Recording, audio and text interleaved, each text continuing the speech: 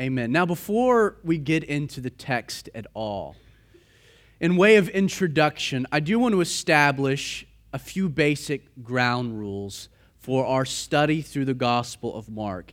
When it comes to any kind of an expositional study or a verse-by-verse, chapter-by-chapter study, really examining any of the books of the Bible, I think it's often important to establish just a few basic ground rules that we'll all be able to kind of have put together so that when we approach the text, we're all on the same page. Our first ground rule is very simple. This is not a harmony of the Gospels study. We are not going to be examining all of the interactions that Jesus had with various people. We're not going to be using Mark as kind of a blueprint by which we're going to examine the entire life of Christ. We're going to be examining Mark's narrative. And so with that in mind, we're only going to be looking at other passages. We're only going to be looking at other real narration given to us by the other gospel accounts only when it's absolutely necessary for us to understand what Mark's communicating.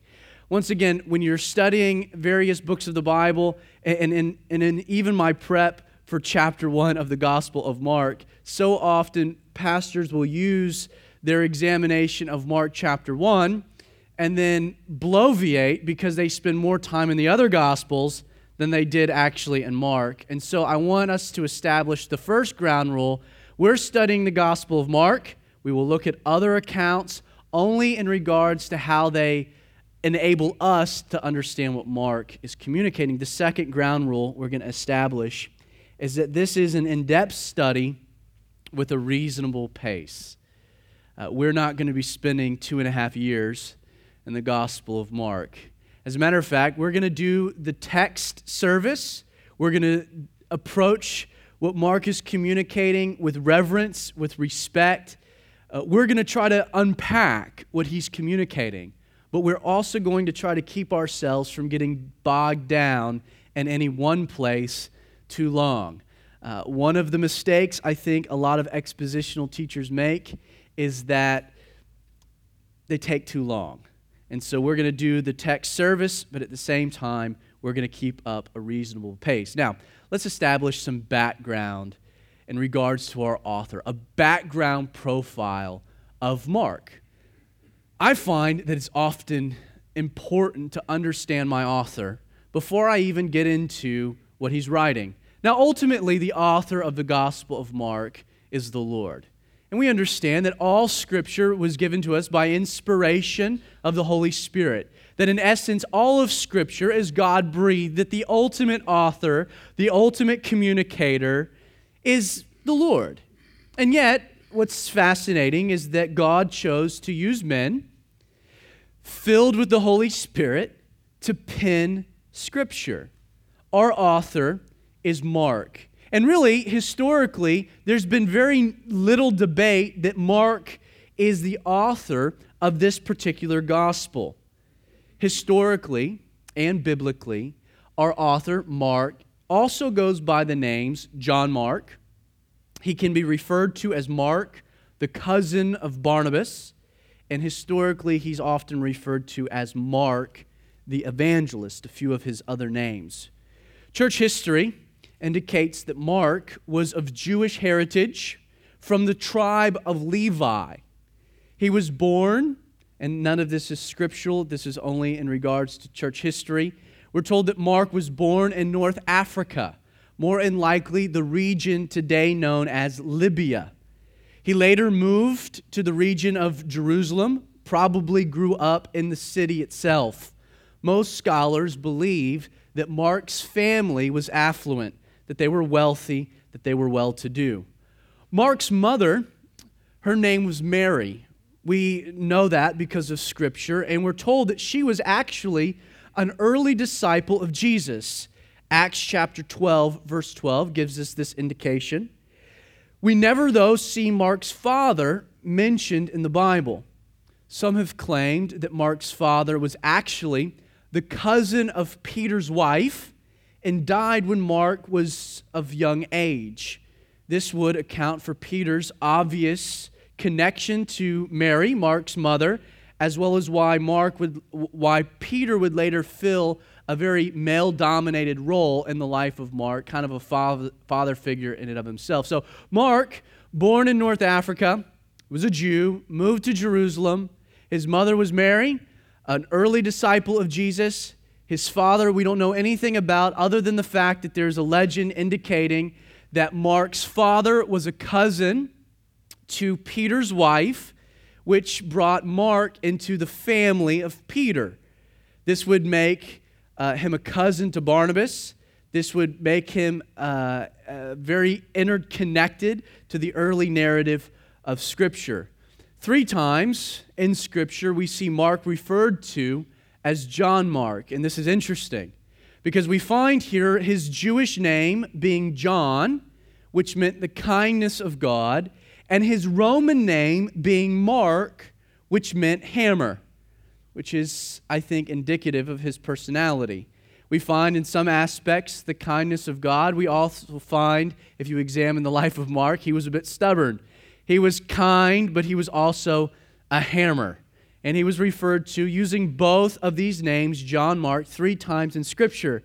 This also is important because it indicates to us that Mark, our author, was a Roman citizen. Most people that went by these dual names, John, Hebrew, Mark, Roman, often had both of the names because it helped them relate to the culture around them, and Mark was probably given when he became a Roman citizen or was maybe born into Roman citizenship.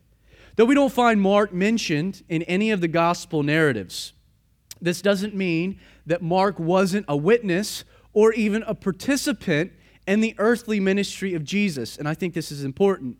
Coptic tradition claims that Mark, our author, was an early disciple of Jesus. They even go so far as to place Mark as being one of the 70 disciples commissioned by Jesus in Luke chapter 9, sent out with a mission by Jesus to go out and do ministry. Coptic tradition places Mark as one of these 70 disciples, though Scripture doesn't indicate their names. Some identify Mark as being the man who set up the upper room for the final Passover. Mark chapter 14, verse 13, Jesus tells the disciples to go to look for a young man, be carrying a pitcher of water. He'll lead you to this upper room. He'll get everything prepared someplace that as being actually Mark. Some speculate that he might even have been the young man who ran away naked when Jesus was arrested in the Garden of Gethsemane.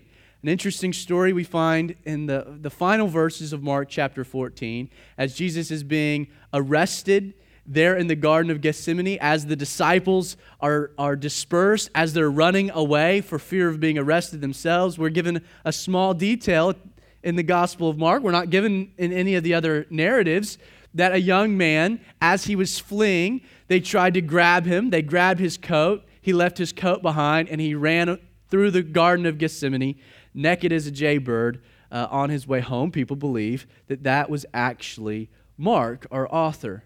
Now, though we can't say with certainty how involved or uninvolved Mark as a young man was in the earthly ministry of Jesus, there is one thing we can say with absolute scriptural certainty, and that is the fact that Mark's home, the home of Mary, his mother, played a central role in the early church. It seems that it was the central spot by which the first church there located in Jerusalem met, Acts 12.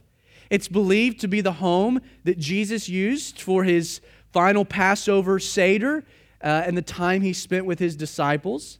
It's believed that it was this house that the disciples fled back to following Jesus' arrest and his ultimate death, that they spent the 3 days kind of in hiding there in Mary's home. It would be fitting. Peter, his connections with Mary, Mark's mom, this would all seem to make sense. It also was the house that the resurrected Jesus would later appear to the disciples, John chapter 20. It's also seen as the house by which the Holy Spirit descended on the day of Pentecost. Mark, no doubt as a young man, was privy to some pretty incredible, radical, let's just say revolutionary events. Mark would later be a missionary. He was included in the Apostle Paul's first missionary journey in Acts chapter 12. If you know the story, though, partway through the journey, Mark got a little freaked out, bailed on the journey itself, returned back home, and it seems as though fell out of favor with the Apostle Paul. He would later team up with his cousin Barnabas, would embark on another missionary journey, though that wouldn't be with the Apostle Paul. Though his relationship with Paul scripturally didn't begin very well, 2 Timothy chapter 4, verse 11 indicates that Mark later redeemed himself. Paul says concerning Mark that he should be brought to Paul for, quote unquote, he is useful to me for ministry. Philemon chapter 1, verse 24 indicates that Mark was one of a few trusted men that would stand by the Apostle Paul in Rome while he awaited trial before Emperor Nero. Later, Paul would send Mark to be his representative in dealing with some of the issues that were facing the Colossian church. Colossians chapter 4, verse 10 indicates this. Mark, when it was all said and done, would end up planting, according to church history, the church there in Alexandria, where he would ultimately be martyred for his faith in Jesus. History tells us that Mark, our author, died in approximately 68 A.D. Now, there's one detail concerning Mark's life crucially important as background. According to Roman historian Eusebius, after the events that followed Acts chapter 12, the events where Peter was arrested by Herod, was thrown into prison, was going to be executed the next day, but was miraculously released, if you recall, by the angels, led out of the prison. He comes back to where? The home of Mary, Mark's home. He knocks on the door. They're having an all-night prayer meeting for Peter's release.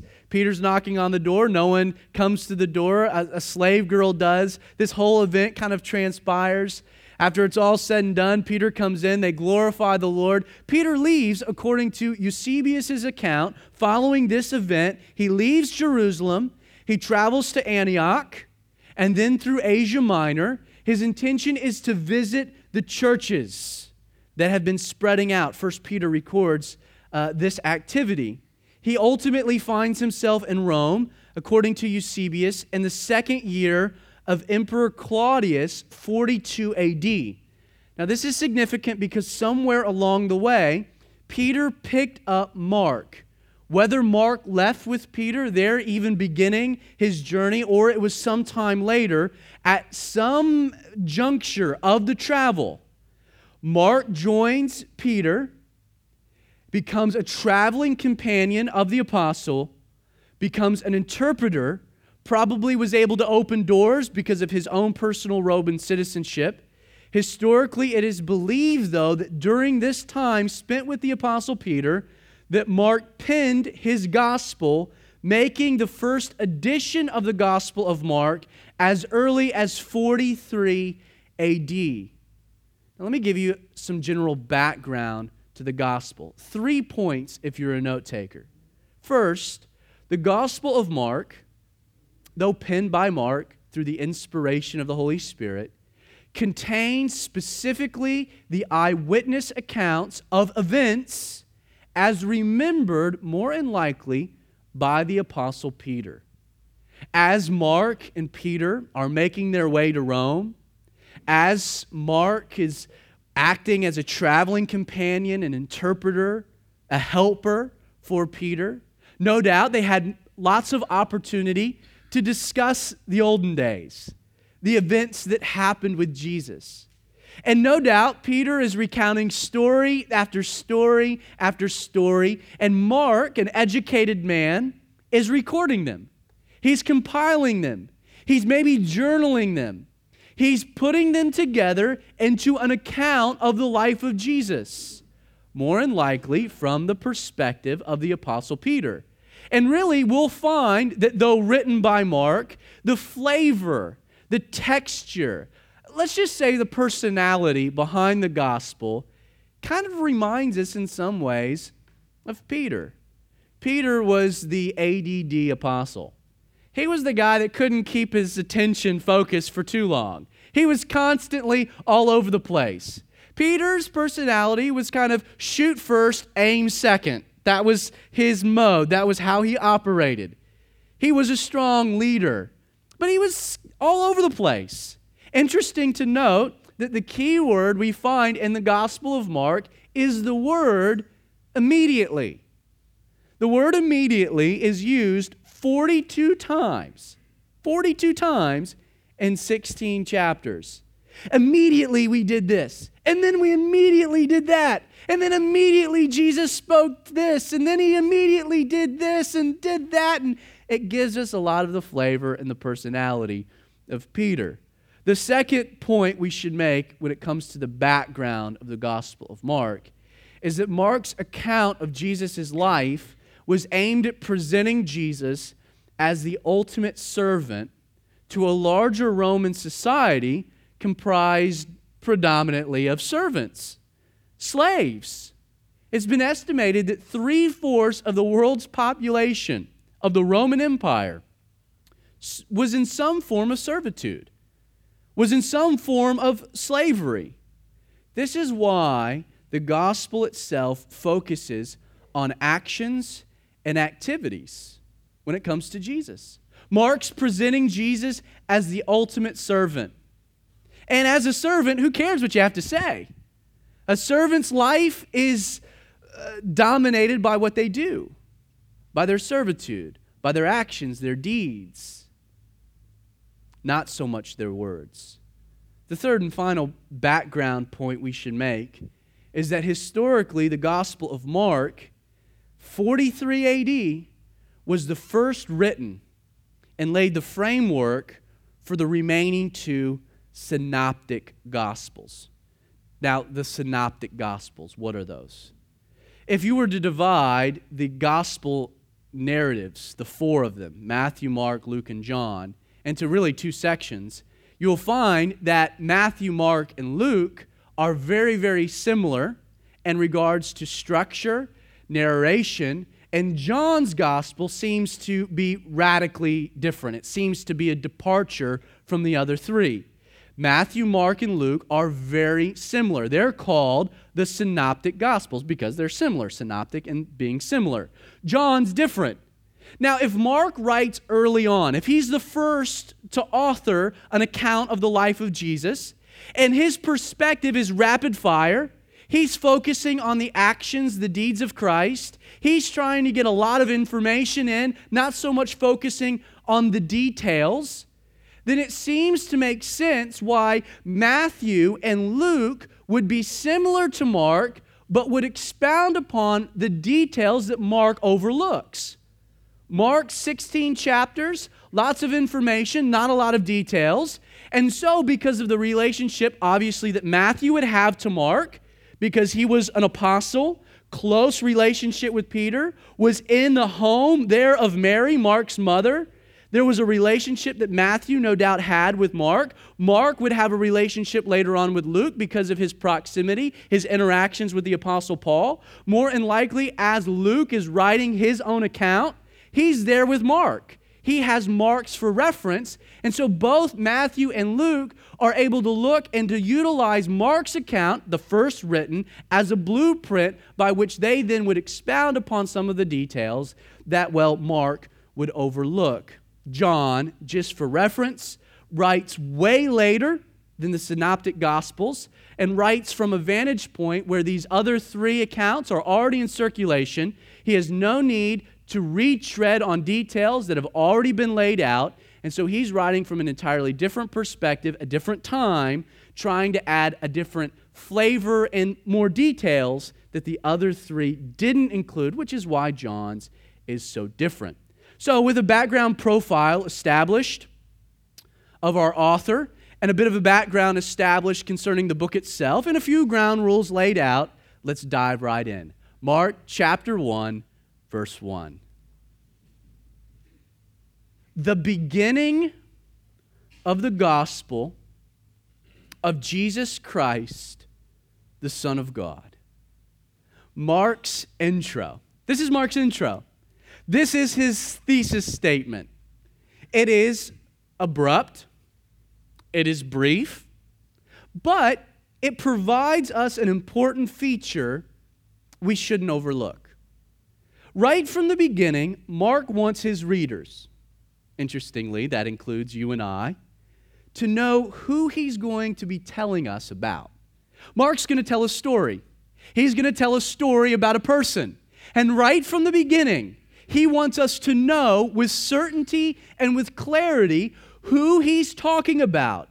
And to accomplish this, he uses 3 names in his introduction to describe one person. The first name that we find here, the first name that Mark uses, is the name Jesus. Jesus is the Greek translation for the Hebrew word Yeshua, or in English, Joshua. It was a very common name, Jesus. Historically, Yeshua, was a patriarch. He was a hero. The story of Joshua was told to all of the little Jewish boys. No doubt, naming their sons Joshua was an honor, it was a privilege, but it was common. There were lots of Jesuses, lots of Yeshuas. The name was fairly nondescript. It was run-of-the-mill, especially for a first century Hebrew male, Jesus. His name doesn't come with glitz or glam. It doesn't come with pizzazz or a certain marketing favorability. It's not as though he came wanting a name that would stand out. Bono. Or a name like The Edge. No. He comes with a name that's very simple, very common, not abnormal. It's simple. He comes with the name Jesus. And then we're also told, we're given a second name, Christ, or literally the Christ. Please understand, and I don't want to just assume, but Jesus was not his first name and Christ his last name, as some, I think, in America culturally believe. As my name is Zach Adams, his name was Jesus Christ. Christ is not his last name, but rather it's a title. Literally, Jesus the Christ. Christ is the Greek translation of the Hebrew word Messiah, or literally, anointed one. This was a Hebrew title that had been reserved specifically for the future descendant of King David, who would later rule and reign over Israel and all of the earth for eternity. The Messiah was seen by the Jews as a Savior King. And so right from the beginning, Mark wants us to know that his name is Jesus. It's a common name, a simple name. Then he wants us to know that he's the Christ, that he's the Messiah, that he is the awaited Savior King that the Jews have been looking to. But then thirdly, he uses the phrase Son of God, another name for Jesus. Now, we should take a moment and we should address this title because this phrase, Son of God, is often used to imply something it was never intended for. The Mormons, as an example, like to use this phrase. They like to twist it to refer to all kinds of things Scripture never implies. The phrase itself, you should note, the phrase Son of God was never used to imply that Jesus was a literal Son of God in the sense of our typical human father-son relationship. The phrase culturally was used to identify instead the nature of the person it was qualified to. Think about it. To refer to someone as the son of something was to say that you're of the same nature or of the same kind as that individual or that object. If you were to say that you are the son of an elephant, you can logically conclude that that means that you're probably an elephant. If I am the son of an Adams, that typically means that I am by nature an Adams. The son of Sandy and Kathy, which means that by nature I have attributes that derive from Sandy and Kathy. To be the son of a giraffe doesn't mean then you're an elephant. It means, obviously, that you are a giraffe. To refer to someone as the son of something was not to say you were the literal son, but is to imply that you're of the identical same nature of what you're referring to. Thus, to claim that someone is the son of God is to claim that person to be of the same nature as God, or to in fact be God. If you are the son of an elephant, you're an elephant. If you are the son of God, that means what? You're God. This phrase, you should understand, in context, was believed in this mode even by the Old Testament scholars of Jesus' day. In Matthew chapter 26, verse 63, during the trial of Jesus, the high priest demanded, he says, I charge you under the oath of the living God, tell us if you are the Christ, the Messiah, or the Son of God. They understood what this phrase meant, not that he was the literal Son of God, but that he was literally God. Now, chapter 1, verse 1, and Mark's thesis, what is he saying? He's saying this. This is who Jesus is. A man with a common name, who was the long-awaited Jewish Messiah, who possessed a divine nature as the Son of God. Now, let me tell you how the story began by, verse 2, starting with the prophets of old. As it is written in the prophets, behold, I will send my messenger before your face, who will prepare your way before you. The voice of one crying in the wilderness, prepare the way of the Lord, make his paths straight. Now, in this passage, Mark is quoting two different Old Testament prophets. He is quoting Malachi, and for reference, you can record chapter 3, verse 1. And he's quoting Isaiah chapter 40, verse 3. Now, since both Malachi and Isaiah foretold that this coming Jewish king, that this Messiah, would have a forerunner, or you know what, for simplicity's sake, we'll just refer to him as the advanced man. Since the Messiah, the coming king, would have an advanced man, and since Mark has already established that Jesus was indeed this Jewish Messiah, he decides that this whole advanced man, this whole detail is not something he can simply overlook. So this is why he begins by talking about the advanced man. And according to these two prophecies, Malachi 3 verse 1 and Isaiah 40 verse 3, this advanced man would have two specific jobs. First, the advanced man would literally be God's messenger, or would be a prophet sent by God. Now, Israel had a long pedigree of prophets sent by God to communicate a timely and relevant message to the people. In the Old Testament, the priest's job was to represent man before God. The prophet's job was to represent God to the people. He was to be God's megaphone, to communicate a message, not of himself, but a message given by God for the people for that time. Now, since Malachi, the last of the Old Testament prophets, had exited the scene, God had been silent. There had been no prophets or prophecy for some 400 years. The people were waiting, even questioning whether God would speak to them again. The advanced man for the Messiah would bring a prophetic message from God and break this period of silence. So this is his first job. The first job of the forerunner or the advanced man is to be a prophet, to bring a message to the people to break this period of silence. His second job would be to prepare the way for the king or for the Messiah. Now, this is a common custom. This is not an abnormal event or activity.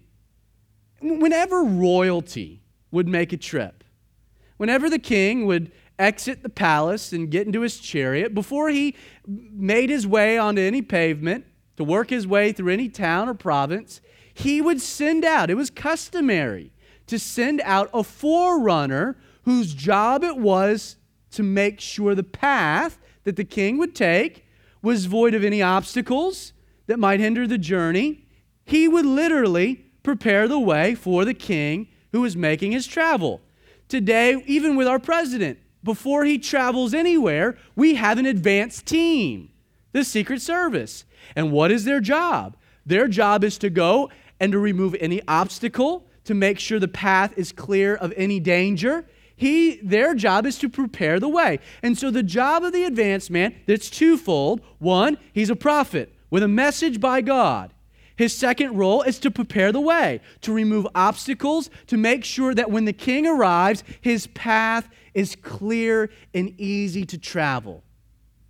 Now, Mark continues by introducing us to the advance man. Verse 4, John. John came baptizing in the wilderness and preaching a baptism of repentance for the remission of sins.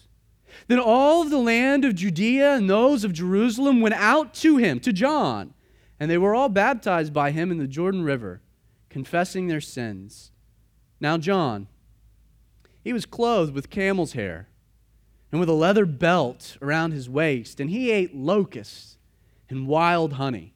And he preached passionately, saying, "There comes one after me, who is mightier than I, whose sandal strap I am not worthy to stoop down and loose.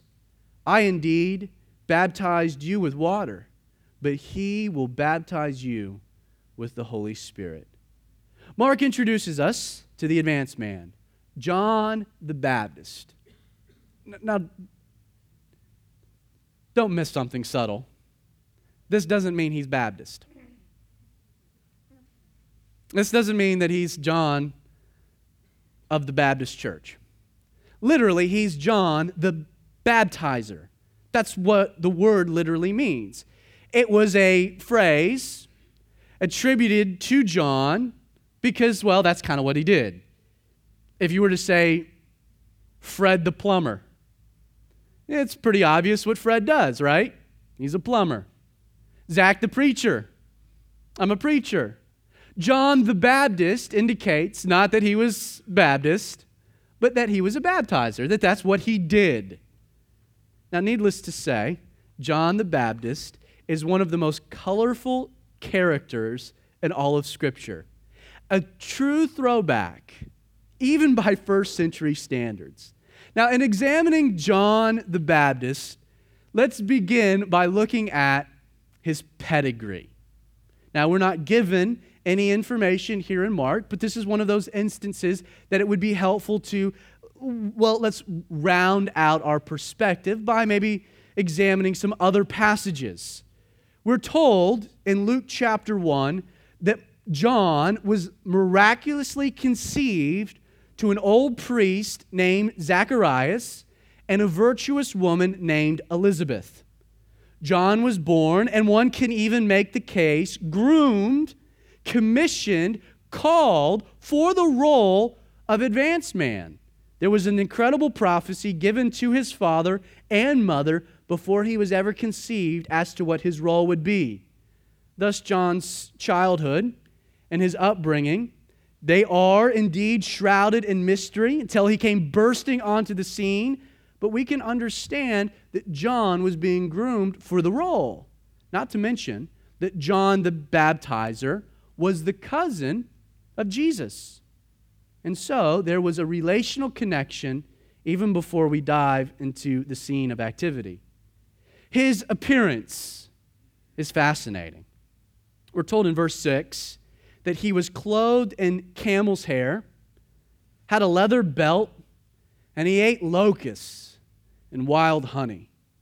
John was the original REI hippie. He lived in the outdoors. He was a year-round camper. Bathing was optional. Grooming was not necessary. He was kind of one of these kind of people that would take their vacation time, maybe like a month in the middle of the summer, find themselves in the wilderness of Montana. I mean, that's kind of the way John the Baptist was. And he ate honey, wild honey, and locusts.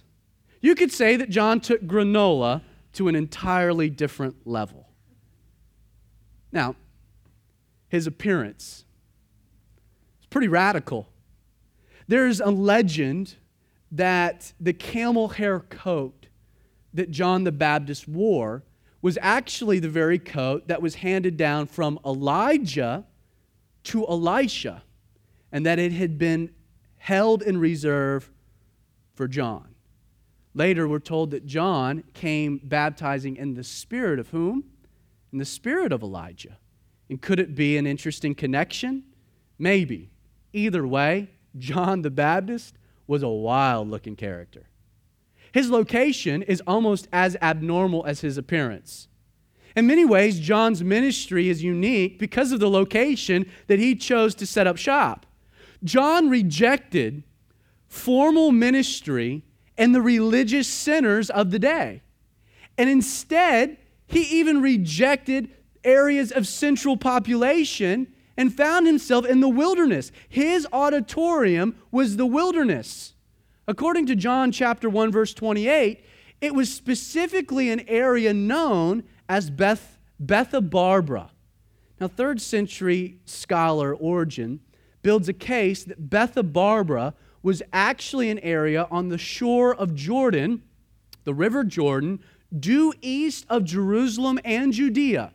And it was the same spot that, according to Joshua chapter 4, the children of Israel marked their entering of the land of promise by piling up 12 stones to represent the 12 tribes of Israel. Origen believed that Bethabara was the same location that Joshua and the children of Israel crossed into the promised land, and this would bring some clarity to Matthew chapter 3, verse 7, when we read, interesting, that when John saw, as he's preaching, many of the Pharisees and the Sadducees coming to his baptism, that he said, "Brood of vipers, who warned you to flee from the wrath to come?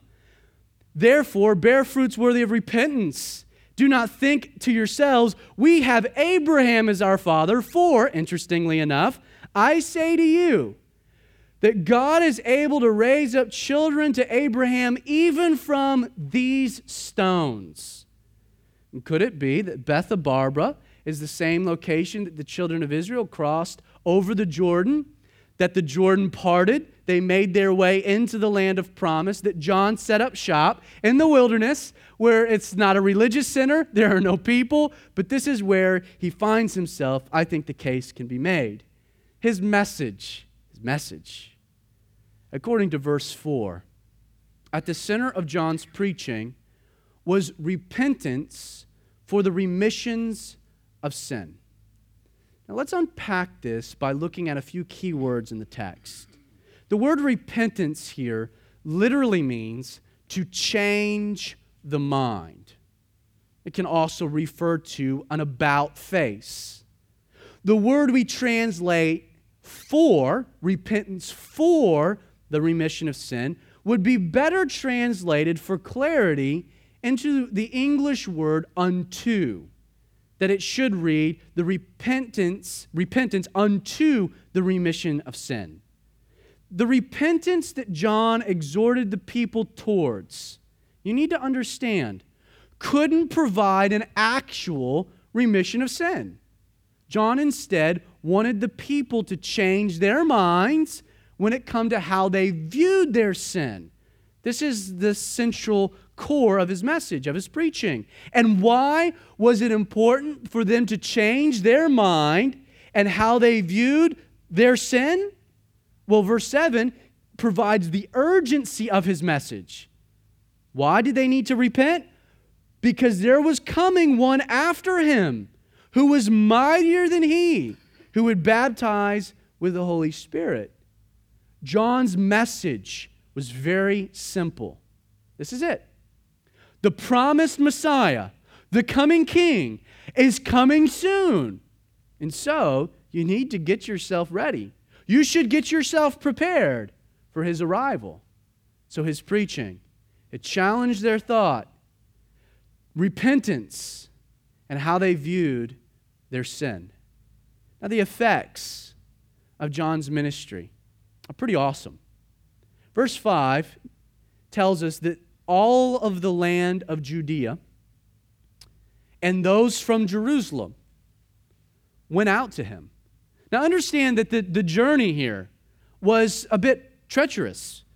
Coming from the region of Judea and Jerusalem east to Bethabara, there at the Jordan, was a tough journey.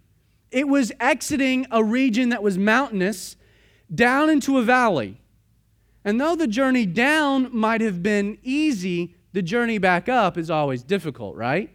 This was tough, mountainous passes that the people had to navigate.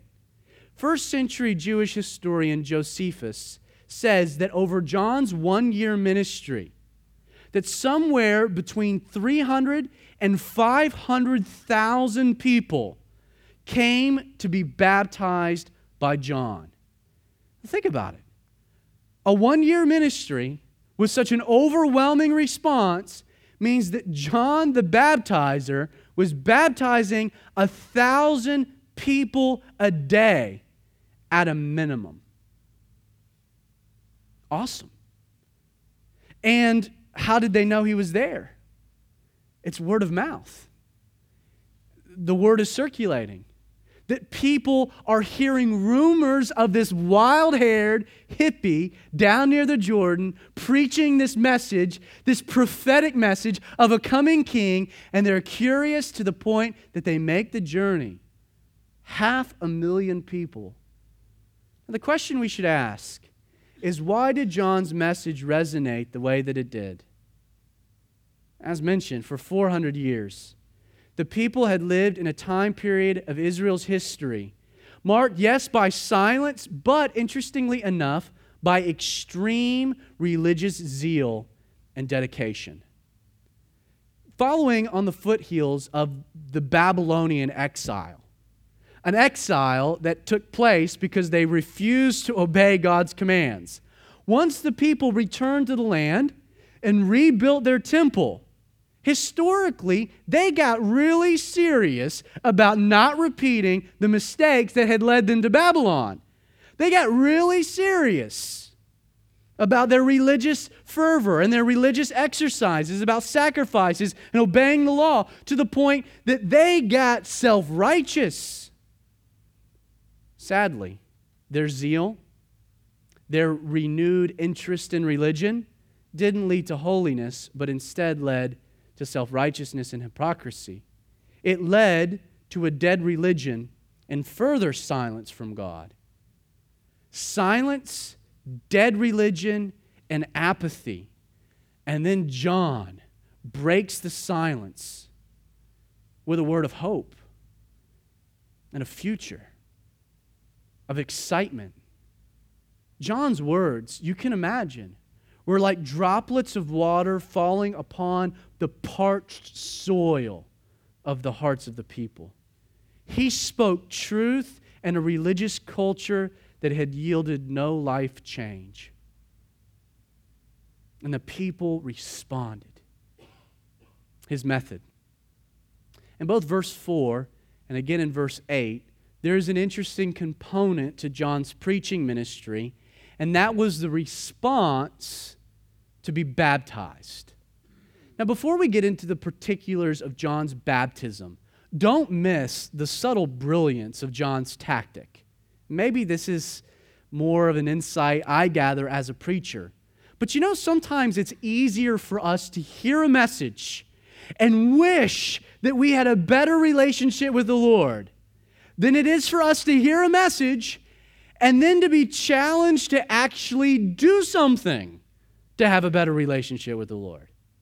John's call to repentance, it ended with a symbolic act to do something, not just wish something. Now, culturally, baptism wasn't a foreign concept to the religious Jew. John was not the first person or the first Jew or the first prophet to baptize.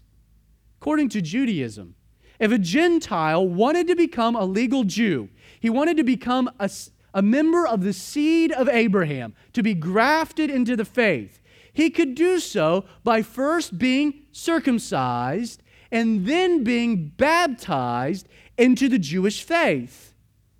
Now, this is what made John's choice of responding to his message with the action of baptism so fascinating. The people, when they responded to the message, they decided to enter the water to be baptized. They were literally communicating culturally. They were communicating to the world, to their peers, to their culture, to their religion, to everyone involved when they entered the water that I've been living like a paganistic, godless, condemned, lost Gentile. I've been living like a person unfit to be considered a child of God, and I repent of that action. I repent of that deed. I will identify myself as a Gentile so that I can be grafted back in, I can be cleansed, I can repent, I can become a rededicated child of God. It was a radical act. Baptism there on the shore of the Jordan. Now, though John's baptism and New Testament baptism are similar and that they both are symbolic, please understand the comparisons end there. Even John recognized a difference when he said, I indeed baptize you with water. It's just water, man. It's just agua, good old H2O. But he, speaking of the Messiah, speaking of Jesus, will baptize you not with water, but with what? With the Holy Spirit. John recognized that there was a difference between what he was doing and later what Jesus would do. Real baptism, the real baptism alluded to by John, is later described by the Apostle Paul in Romans chapter 6. Let me just read for you how Paul describes baptism. Or do you not know that many of us, as we're baptized into Christ Jesus, were baptized into his death? Therefore, we were buried with him through baptism into death, that just as Christ was raised from the dead by the glory of the Father, even so we should also walk in newness of life. For we have been united together in the likeness of Jesus' death. Certainly we shall also in the likeness of his resurrection. Knowing this, that our old man was crucified with Jesus, and that the body of sin might be done away with, that we should no longer be slaves of sin. For he who has died has been freed from sin. Now, if we died with Christ, shared this baptism of death, we believe that we should also live with him, the baptism towards resurrection. Knowing that Christ, having been raised from the dead, dies no more. Death no longer has dominion over him. For the death that he died to sin once for all, but the life that he lives to God. You see, John's baptism was by water to the remission of sin, repentance. Jesus' baptism, the baptism of the Holy Spirit, is a conversion. It's a spiritual baptism.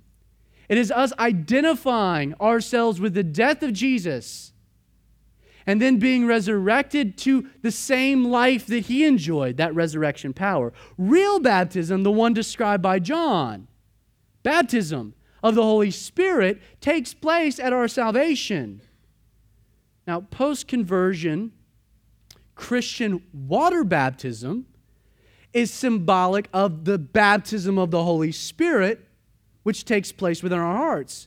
But water baptism, Christian baptism, is an outward physical demonstration of what? Of an inward spiritual transformation brought on by the baptism of the Holy Spirit. Water baptism is not for salvation. It is a declaration to the world of a transformation that has already taken place. Water baptism illustrating a spiritual baptism of the Holy Spirit taking place in my heart. Always in Scripture, you will find a precedent.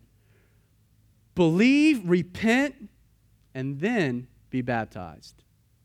You'll never see baptism as a prerequisite of salvation, water baptism. Spiritual baptism, most definitely. So, like John's baptism, New Testament baptism, they are both symbolic of something greater, something deeper, something spiritual, but the comparisons end there. Moving along, let's examine this advanced man's ministry, his ministry. Think about how different John's ministry is to our modern American church ministry. Before today's modern ministry gets off the ground, we've been taught to consult community demographics, to examine population movements, to take into account the median income of the families moving into the area.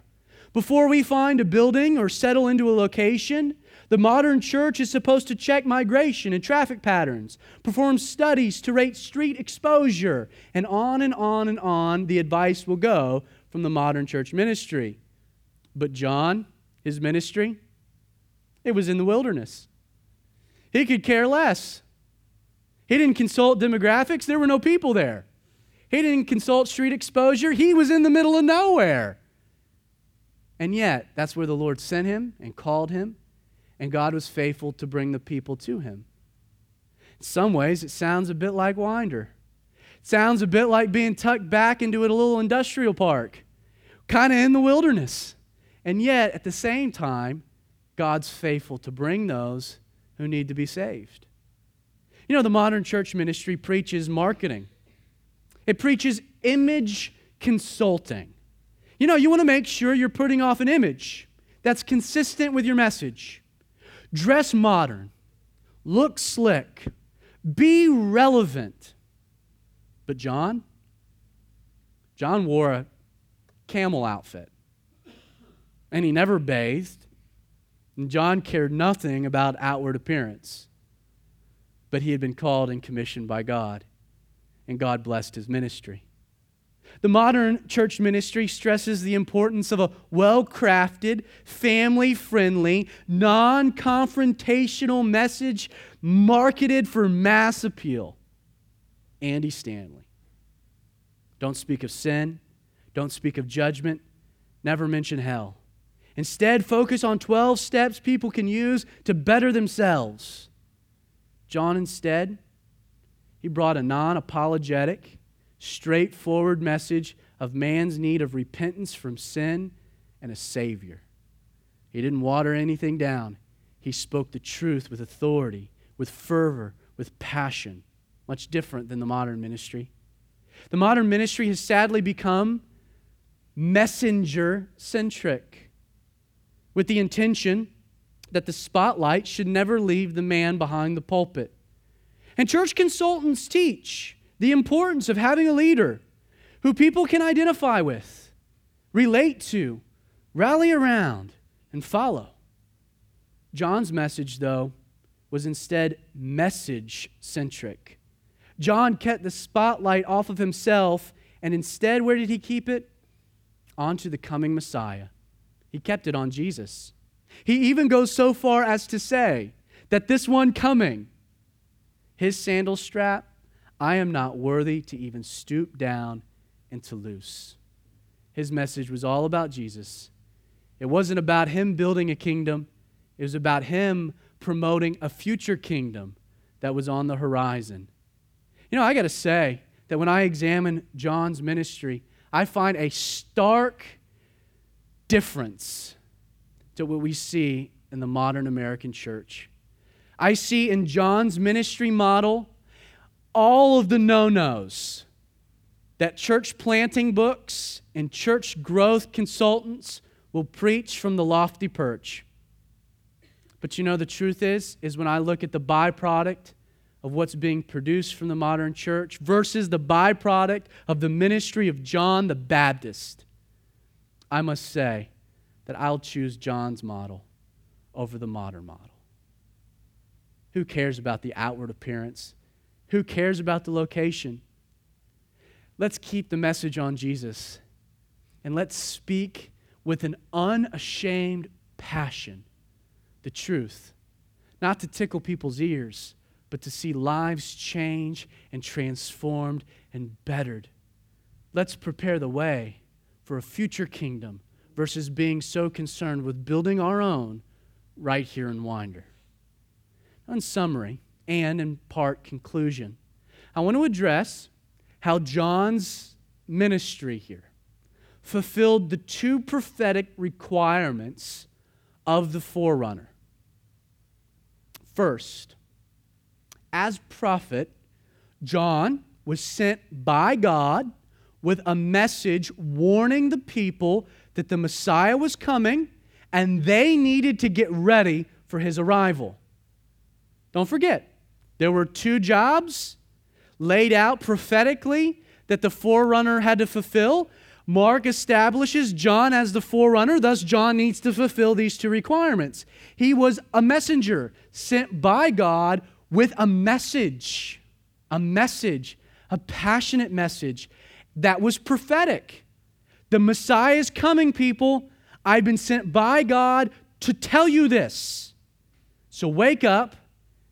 May I stir you out of your slumber, and may you get prepared for his coming. This was prophetic. Secondly, in regards to being the advance man or preparing the way, John prepared the way spiritually for Jesus in three fundamental ways. Three fundamental ways that John fulfilled this role of preparing the way for Jesus. First, through his preaching, John challenged the people to think logically for themselves. John wanted the people to see beyond dead religion. He wanted to challenge them to think beyond their preconceived ideals that had been taught over the centuries by the religious leaders of Judaism. John's preaching made them rethink everything. Repentance, rethink how this whole sin thing is to be dealt with. That was his message. You think that you're holy. You think you're blameless. You think you're honoring God. You think God's honored by your behavior and your obedience to the Mosaic law. I want you to rethink this because I think you're off. He challenges first their mind to rethink what they've considered. And secondly, he challenges the people to recognize the true condition of their sin. He challenges what they knew, only then to expose them to who they actually were. Religion, had it bettered them? Had it saved them? Did they feel that way? You see, the truth is that religion had rather created nothing more than a false sense of moralism. They had all of their theological T's crossed and I's dotted, but they felt dead in the law and in legalism. God had been silent. So he challenges their mind to expose them to the reality of where they were. Rethink your life for a moment, I can hear John saying. But then the third aspect of preparing the way is that John challenged the people to then do something with the conviction that they felt. He challenges their mind. And they open up their mind to, wait a second, this is dead religion and I feel empty. Maybe I'm wrong. Maybe I'm in error. Maybe this whole religious system is leading me astray, because when I begin to take an evaluation of my own life, when I begin to think of sin and the remission of sin, I realize, wait a second, I have fallen very far from the glory of God. I can't save myself. I can't better myself. By the law, I'm condemned, not saved. I've got a problem that in my best attempts, my best effort, my best energy, I haven't come up with a solution for. And in that conviction and that self-awareness, John challenges the people to do something. The action was to repent, to turn from sin, and to make a decision to turn back from God. And the result is very simple. And challenging their thoughts, their minds, their perspective, for them to reevaluate their own lives, to come to the understanding that they were lost. What then did they understand? They were in need of a Savior, the truth is that John's ministry of repentance prepared the way for Jesus. You see, when Jesus arrived onto the scene, the people had already begun to be brought to the point where they recognized dead religion of Judaism, that the law was insufficient, and that they needed a Savior. And some were ready to receive him. Understand that this is still part of our ministry in the world around us. That if you want a blueprint on how you can minister to those around you, I challenge you, Christian, to begin with the mind, to have conversations with those that are lost, to challenge ideals. Don't always sense the burden to answer questions. Ask your own. And then challenge the audience for answers. Explain maybe the fallacy of their own thinking, their own world system, with the intention of exposing the need for, wait a second, I'm really not that good of a person. To bring them to the awareness that I can't save myself. I need a saving. Because that prepares the way for a Savior.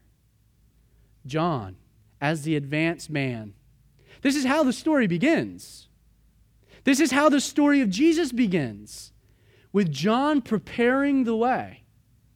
And then, as we'll see, beginning with verse 9, who immediately comes onto the scene?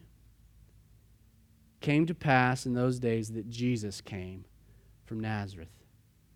And next Sunday, we will examine the baptism of Jesus, and we will continue our way through the Gospel of Mark. So, Father, Lord, we thank you.